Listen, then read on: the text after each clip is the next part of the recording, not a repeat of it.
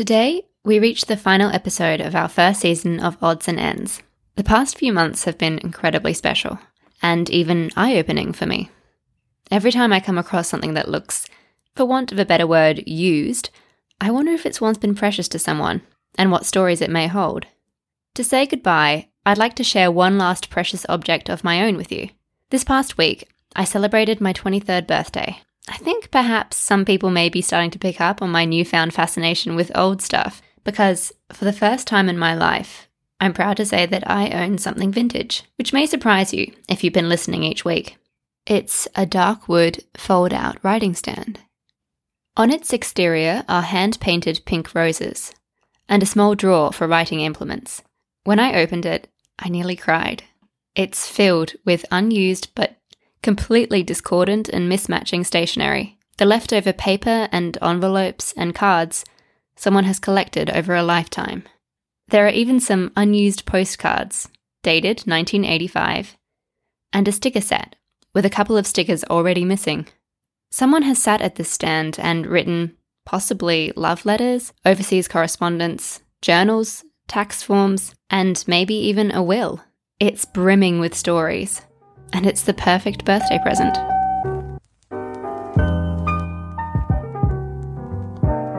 My name is Grace Chappell, and I like things.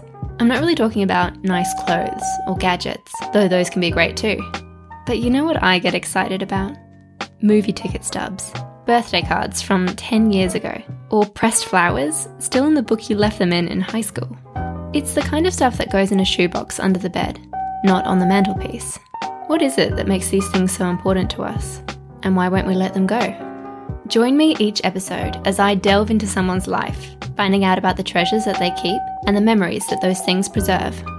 This is Odds and Ends for Curio. When I speak to someone new, I'm always looking for a hook or an entry point, a question that feels worth answering, rather than general questions about how you're doing or what the weather's like. Far better than this is, what types of books do you read? What was your first album? What was your first job? The kind of questions I like answering myself. My first job was given to me by my high school drama teacher when I was 17.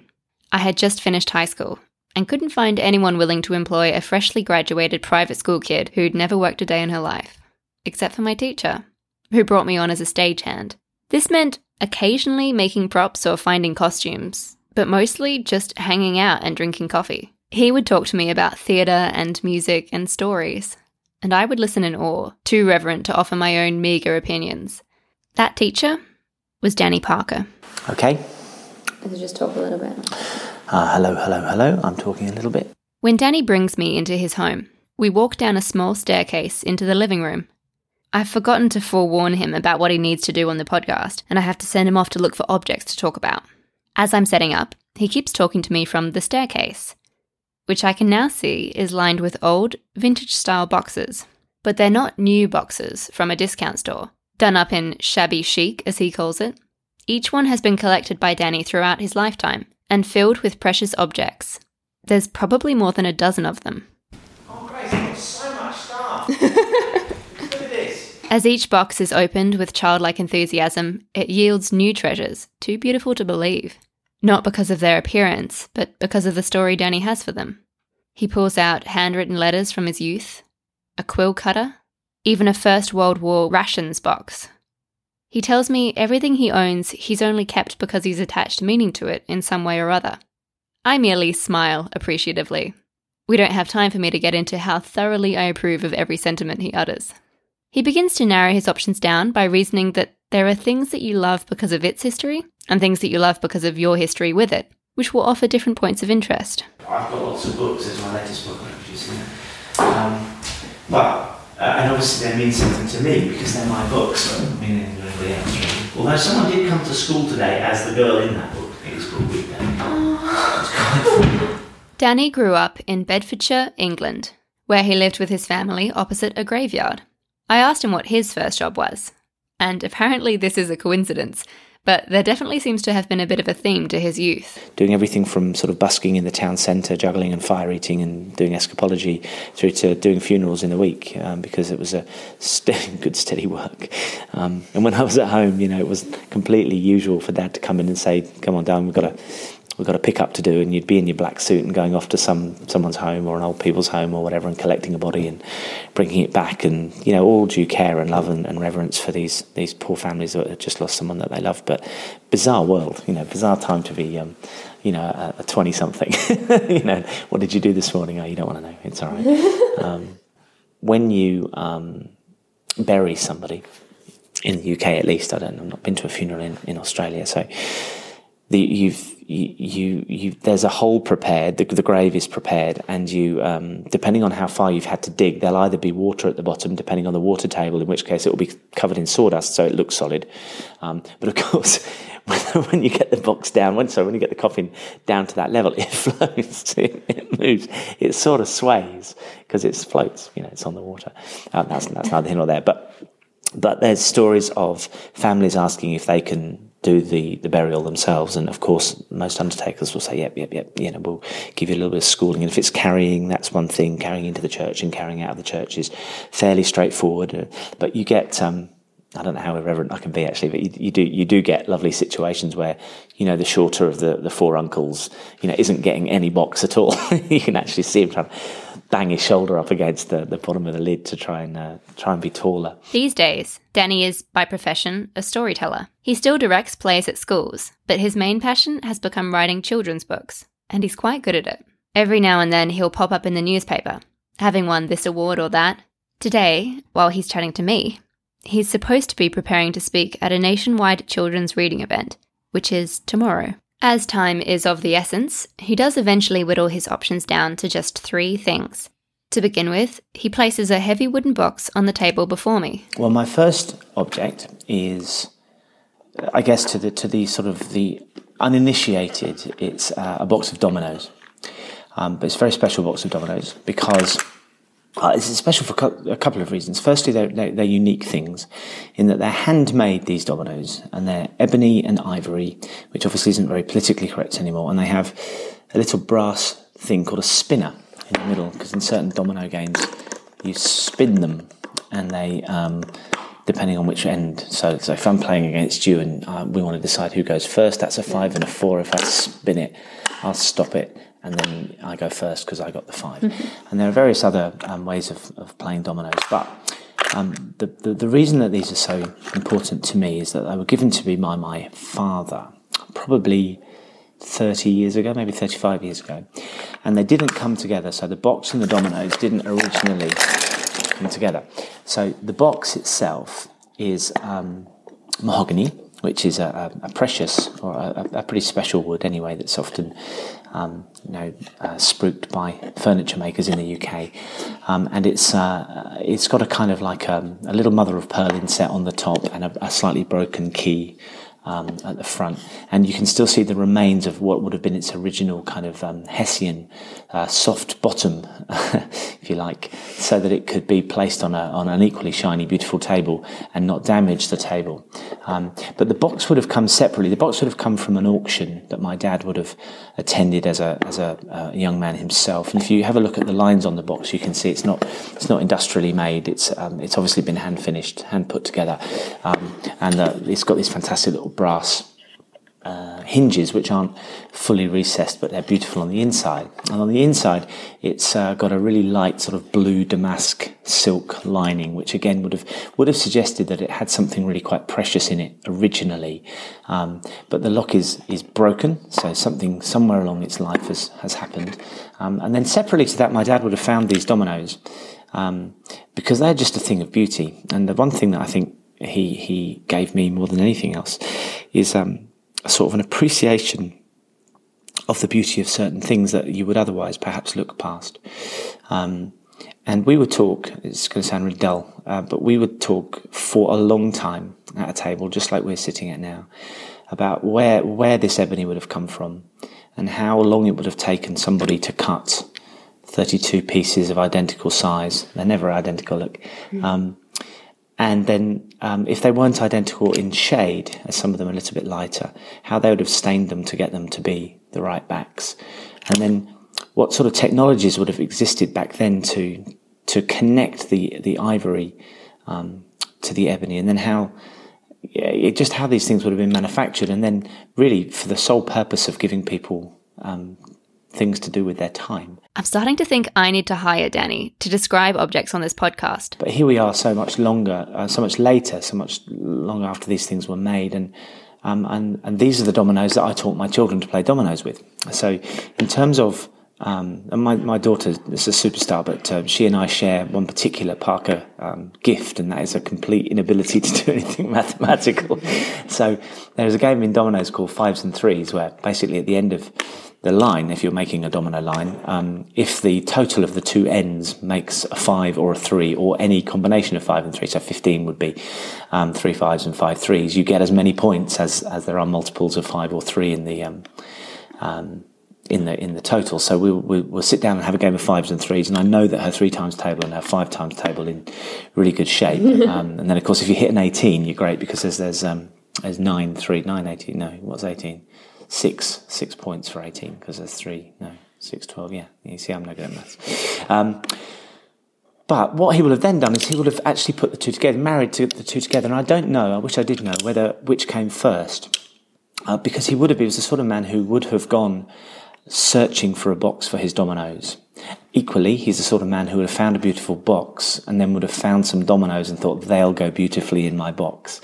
Now, I know you're laughing already, but it was the sort of guy he was, and he was a really, really significant, obviously a significant man in my life, but I've got 5 brothers and sisters, and I'm the youngest. So by the time my mum and dad had got to me, I think they were pretty good at parenting. You know, they you know how I've got 2 kids, and I'm probably better with my second than I was with my first growing up, because you worry about everything with your first child, and then by the time you get to the 6th, I guess you don't worry about anything at all. So I had all sorts of freedoms that involved going to the sales with Dad as he was, as I was growing up, and just getting endless stories, really, sitting in the car talking about, the thing we just bought and its history and where it would have come from and what we would do with it. We had a lot of furniture restoration projects on at any given time, and we had in our big shed out the back, we had a thing called a caustic soda tank, which is a massive industrial sized tank full of this very lethal kind of fluid caustic soda that would strip paint from furniture. So if you dropped chairs or tables or anything into this and weighted it down for a day or so, when you pulled it out, the paint would just fall off. Dipping and stripping, they called it. And whenever I play with these, and whenever I talk to my kids about these, it always becomes a retelling of a really important part of my childhood, really, because we shared plenty of cups of tea in my young life, and then a few small beers in my older life, playing dominoes. That's I guess why I would choose to take these. If the house was burning down, that old chestnut, if the house was burning down, what would you grab apart from your kids and your wife and I'm not even sure about the dogs, actually, frankly, but these would be high on my list of takeaways. Danny describes at length his predilection for things that have had a life of their own, and the character that can be found in the hinges of a drawer or beneath the first layer of paint. He tells me a story about how him and his dad would visit the junkyard and find endless treasures amongst another man's rubbish. And I still measure lots of things by these sorts of qualities. I really can't do new furniture, modern furniture, IKEA furniture. We kind of have to, in a way, because it looks very aesthetically beautiful, and you put it in your space and you look like you live in Norway, and it's all very good. But actually, I want to see how these things are constructed and why they've lasted hundreds of years, whereas most of the furniture we now own won't outlive me, really. And I think I got that as well, that sense of our place in things and who we are in things from those childhood trips. Danny's love for the box is clear. Even as we try to move on, he's pulled back in. Shall I move on? Yeah. Shall I talk about something else? I love this box, though. And what's really interesting is that you can see on it, and we'll talk about this in a minute, actually, because these are things that I really love, is that, to me, the value in this is not that it's mahogany and polished. It's the history in it. So I know that stain wasn't on it when we got hold of it. And I know pretty well that that's wax. And I know pretty well that was my son. And I know pretty well when that happened. And I was probably cross. But, now I look back and think, gosh, that was a really lovely night. That was a really nice evening when we were sitting around playing 3s and 5s, 5s and 3s. We do eventually move on to the next object. an old-looking pine-coloured chest. It's quite simple to look at, although it does have the letters HP written on top in green felt-tip pen. As I am a girl of a certain age, I begin to imagine spellbooks and magic wands coming from inside. However, for Danny it seems, it's the box itself that's magical. Right, now I talked to you a bit earlier about dipping and stripping. That box was, it's a blanket box. So they used to go on the end of a bed, and it used to be before sort of doonas and all that stuff, people would have all their blankets in a box so that if it got cold at night, they could throw open the box and pull out their blankets. So they came in different sizes depending on your bedroom furniture. And I grew up with that box. And it was in my brother's bedroom in Sandy in Bedfordshire. And we lived in a house that was built in 1627 or something crazy, really, really early. And it was all wooden beamed and rickety and sort of falling down, really. So it had a kind of rich history in the place that we were in. But that box there was painted you can still see a little bit, a sort of an odd pinky, orangey colour, hard to distinguish, really. And when I was old enough to start dipping furniture with my dad, which, as I mentioned earlier, was quite a mark, really, because he spent a lot of time doing that, and I wanted to be out there. You know how still kids want to spend time doing what their parents are doing often, and then it goes away. There's a moment when there's a brilliant. Have you heard any of Dear Evan Hansen? You know that song towards the end with the U-Haul trailer.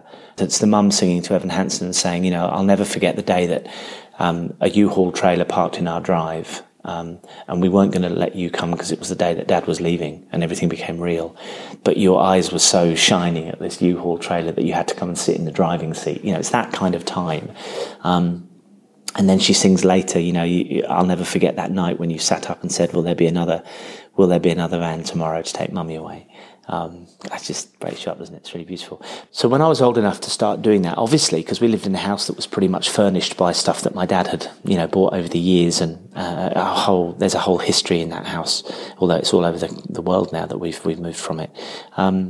This was the most straightforward thing for me to start the game on, because it's square and it's planked, so it's not delicate and difficult. It's not like stripping something that's got loads of, you know, sort of inlay or anything. And also, it was worthless, really. I mean, it couldn't. If it went wrong, it didn't really matter. But it's basically a plank box.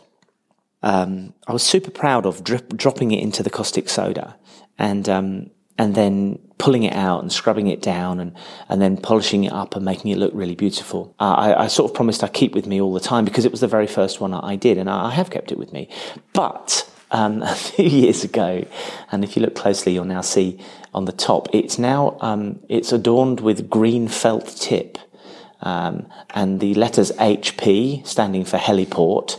And when you get a bit closer, you can see that there's a whole area. Go and have a look. There's a whole airport drawn on the top in green felt tip, and that was the handiwork of my son, who, as I say, he's now in his teens. But and I suspect I was quite cross at the time because, you know, this box was quite important to me. Is quite important to me, but. It's one of those funny things. There's like a story in this somewhere. But since I decided not to try and do anything about it, it's become even more valuable. It's a little bit like the stain on this box here, that I remember the night that happened. I don't know. It's one of those things where, you know, you talk about the value of things versus the cost of something, and you can buy that box for I don't know, $40 probably. It's really not an expensive bit of anything. It's you know, it's a beautiful thing, I think, but it doesn't really cost very much. But now that it's actually been personalised by my son, it's priceless, and always reminds me of you know that you know, he wouldn't dream of doing that now. You know, you're saying about similarly my wanting to go and be with my father. He knows if he did that now, I'd go absolutely crazy because he's old enough to know better. But there's something completely brilliant about the innocence that allowed the child to write on the top of the box. I love that. I just love the fact that, you know, it seemed like a good idea because it's a flat box and he had the right toys and he needed the environment for those toys, and nothing else really mattered. And how lovely to be in that state where you can just sort of, you know, engage so fully in the moment that you don't care what you're drawing on. I love that. You may have noticed that I don't say a lot in this interview. The truth is, stories just spill out of Danny, as though they've been bottled up for years. Maybe, for some of these stories at least, they have been. Danny's last treasure is an ordinary-looking mason jar, which seems to be at odds with his distaste for all things new and soulless.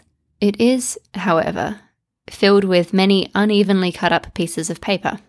This is something I will never leave, and although the dominoes and the box come from very much my childhood, this comes from the childhood of my daughter, and she's 11 at the moment. And this was given to me by my daughter about, I suppose a year and a half ago. And the funny thing is that I know that this was actually a project probably at school. They will have done something like, hey, this would be a good idea as a gift for your mum and dad. Why don't you write down some things that you're grateful for, or things that you like about your mum and dad, and give them to them. And my daughter's a real sweetie. She sort of goes a bit above and beyond. This arrived as a gift, complete with, I think, 30, I'm not sure, I'll count them if you like, pieces of paper, maybe one for every day of the month. And each piece of paper has been torn out of a ring binding folder and folded over. And the idea is that you just, when you're not feeling so hot, or when you're thinking, gosh, life's a bit too hard, you can open this up, as I'm doing now, and it just makes you feel so happy. So here's one that says, takes me places. And there's a camera and a little speech bubble that says, wow, on that. Now, you have a heart of ice if this doesn't do you. He asks me for advice. Now, the point here is he asks me for advice. And it says here in speech bubbles, Abby, yes, coming, I'm stuck on a story.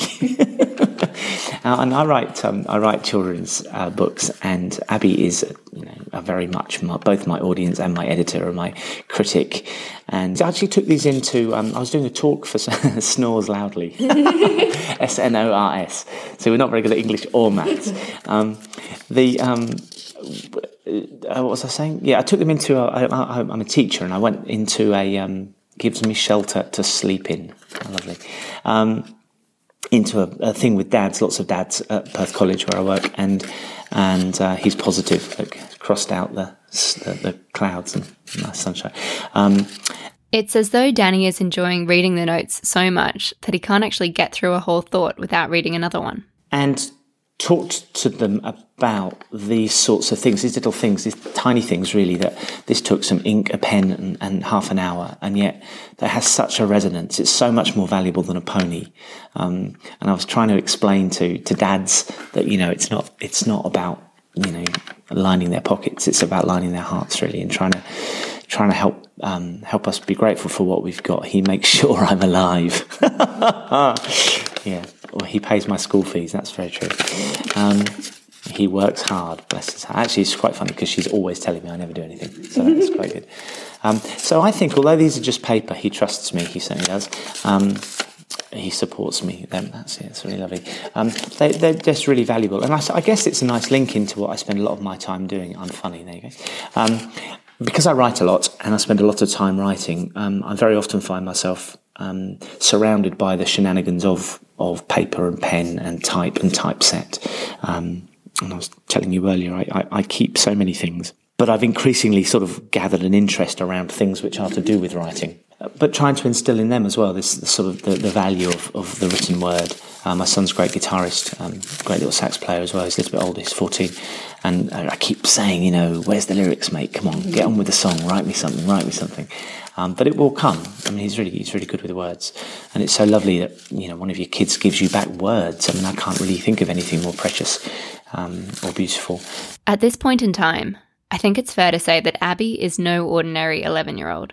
Danny tells me it's possible that he chose this item because her compassion and her thoughtfulness are particularly on his mind today, for one extraordinary reason. So my daughter, she's got long, lovely hair. Or at least she had until Sunday of this week, when she went out with Mum and took with her a plastic bag. And Mum said, what on earth is the plastic bag for? And she said, I've been growing my hair out because once it's gone beyond, I think it was 10 inches, I can have it cut and donate my hair for people who can't grow hair. And my wife has been having a bit of a struggle this year, was diagnosed with breast cancer at the beginning of the year and has gone through chemotherapy and all of those things and lost her hair. It's growing back slowly now and all is well, thankfully. But for an 11-year-old to completely off her own bat, to have turned down haircuts for the last 3 or 4 months without really giving any justification, and then wait until she was at that point, this is the kid who sits down and writes, my dad supports me sort of letters, is a real, I think is really testament to, we will look back on that time and remember, that the day she came home in a beanie, and that beanie will become part of my collection of things. So in the future, when you come back in 10 years and say, what do you remember about the time we spoke 10 years ago? That'll be it, really, because that's very much on my mind. And I wrote a story about it very quickly. It just kind of fell out of me. And a publisher just yesterday said, we really like this. Let's have a think. So who knows, that might end up on the shelves in a couple of years' time. Danny's wife was diagnosed with cancer at the end of last year. Abby must have been growing her hair out from the time when her mother started losing hers. What I don't tell Danny at this point is that I also donated my hair to a big charity once. The reason I don't bring it up is that my hair was so long that in order to lose 10 inches, I only had to cut my hair into a fashionable 2015 bob, a change that I actually wanted to make. It's not an experience that I feel I can relate to Abby's in any way. I think back to my own time at an all-girls school, just like the one that Abby currently attends. I feel pretty certain that hell would have frozen over before I shaved my head. It's an enormous sacrifice, befitting a girl with an enormous heart. Yeah, so I think this is a modern collectible for me. He's proud of me because you can ask a child to do something like this as a project. Like we've all got Father's Day things and Mother's Day things that come from school projects, and you kind of know that whilst there's always heart in it, the bulk of that was how to get through an hour and a half at school to create something, to generate something. Whereas this sort of stuff is, she can't make this up. This has to be from her being, which is great. I think there's about 30 of them. Yep. Friendly daddy. There you go. Danny finishes what he has to share, and while I try to poke and prod a little further, he really has to be getting back to school. We pack up and he leads me back up the stairs. I notice that sitting on one of the stacks of treasures is a couple of mugs. One of them is bright orange and decorated in the style of one of those old Penguin edition books. This one for the book 1984. I notice it at first because I have the same one, 1984. But after a moment, I remember. I gave him that mug for Christmas 2012. It was partly a thank you gift for employing me when no one else would. Pretty unexciting gift for a teacher, really, it occurs to me now. But there it was, sitting with all the other treasures. I didn't mention it. Maybe I didn't want to find out that he'd forgotten it was from me and just liked the way it looked. But I'm still touched. I might have to take over my writing stand sometime soon so we can have a look. I think he'd love it.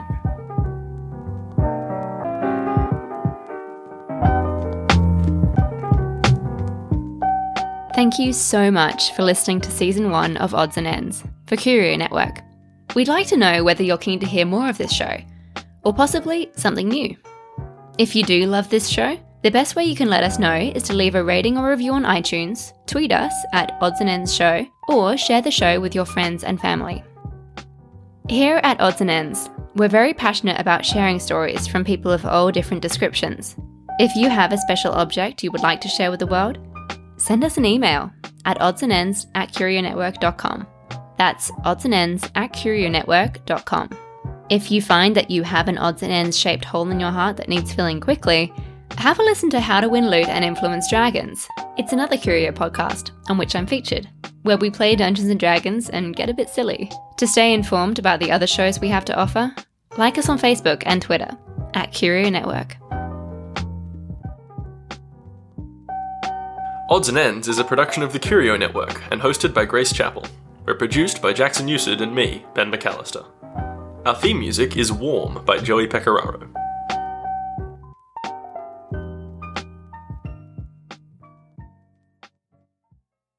There's a little jewellery box down there, which is It's a beautiful thing, and it's worth quite a lot of money, really, if you wanted to just put it plainly in an auction, because it's an antique and we're in Australia. But, when you say quite a lot of money, what's that? $250, let's say $500. That's 2 shops for the family and a tank of petrol. Wouldn't you rather have the thing